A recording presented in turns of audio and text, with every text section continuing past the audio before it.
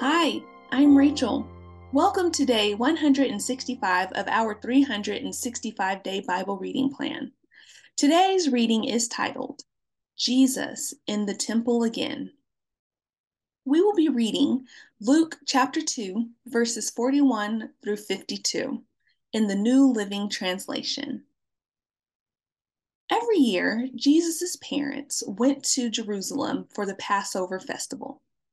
When Jesus was 12 years old, they attended the festival as usual.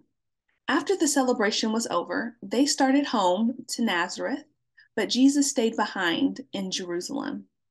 His parents didn't miss him at first because they assumed he was among the other travelers. But when he didn't show up that evening, they started looking for him among their relatives and friends. When they couldn't find him, they went back to Jerusalem to search for him there. 3 days later, they finally discovered him in the temple, sitting among the religious teachers, listening to them and asking questions. All who heard him were amazed at his understanding and his answers. His parents didn't know what to think.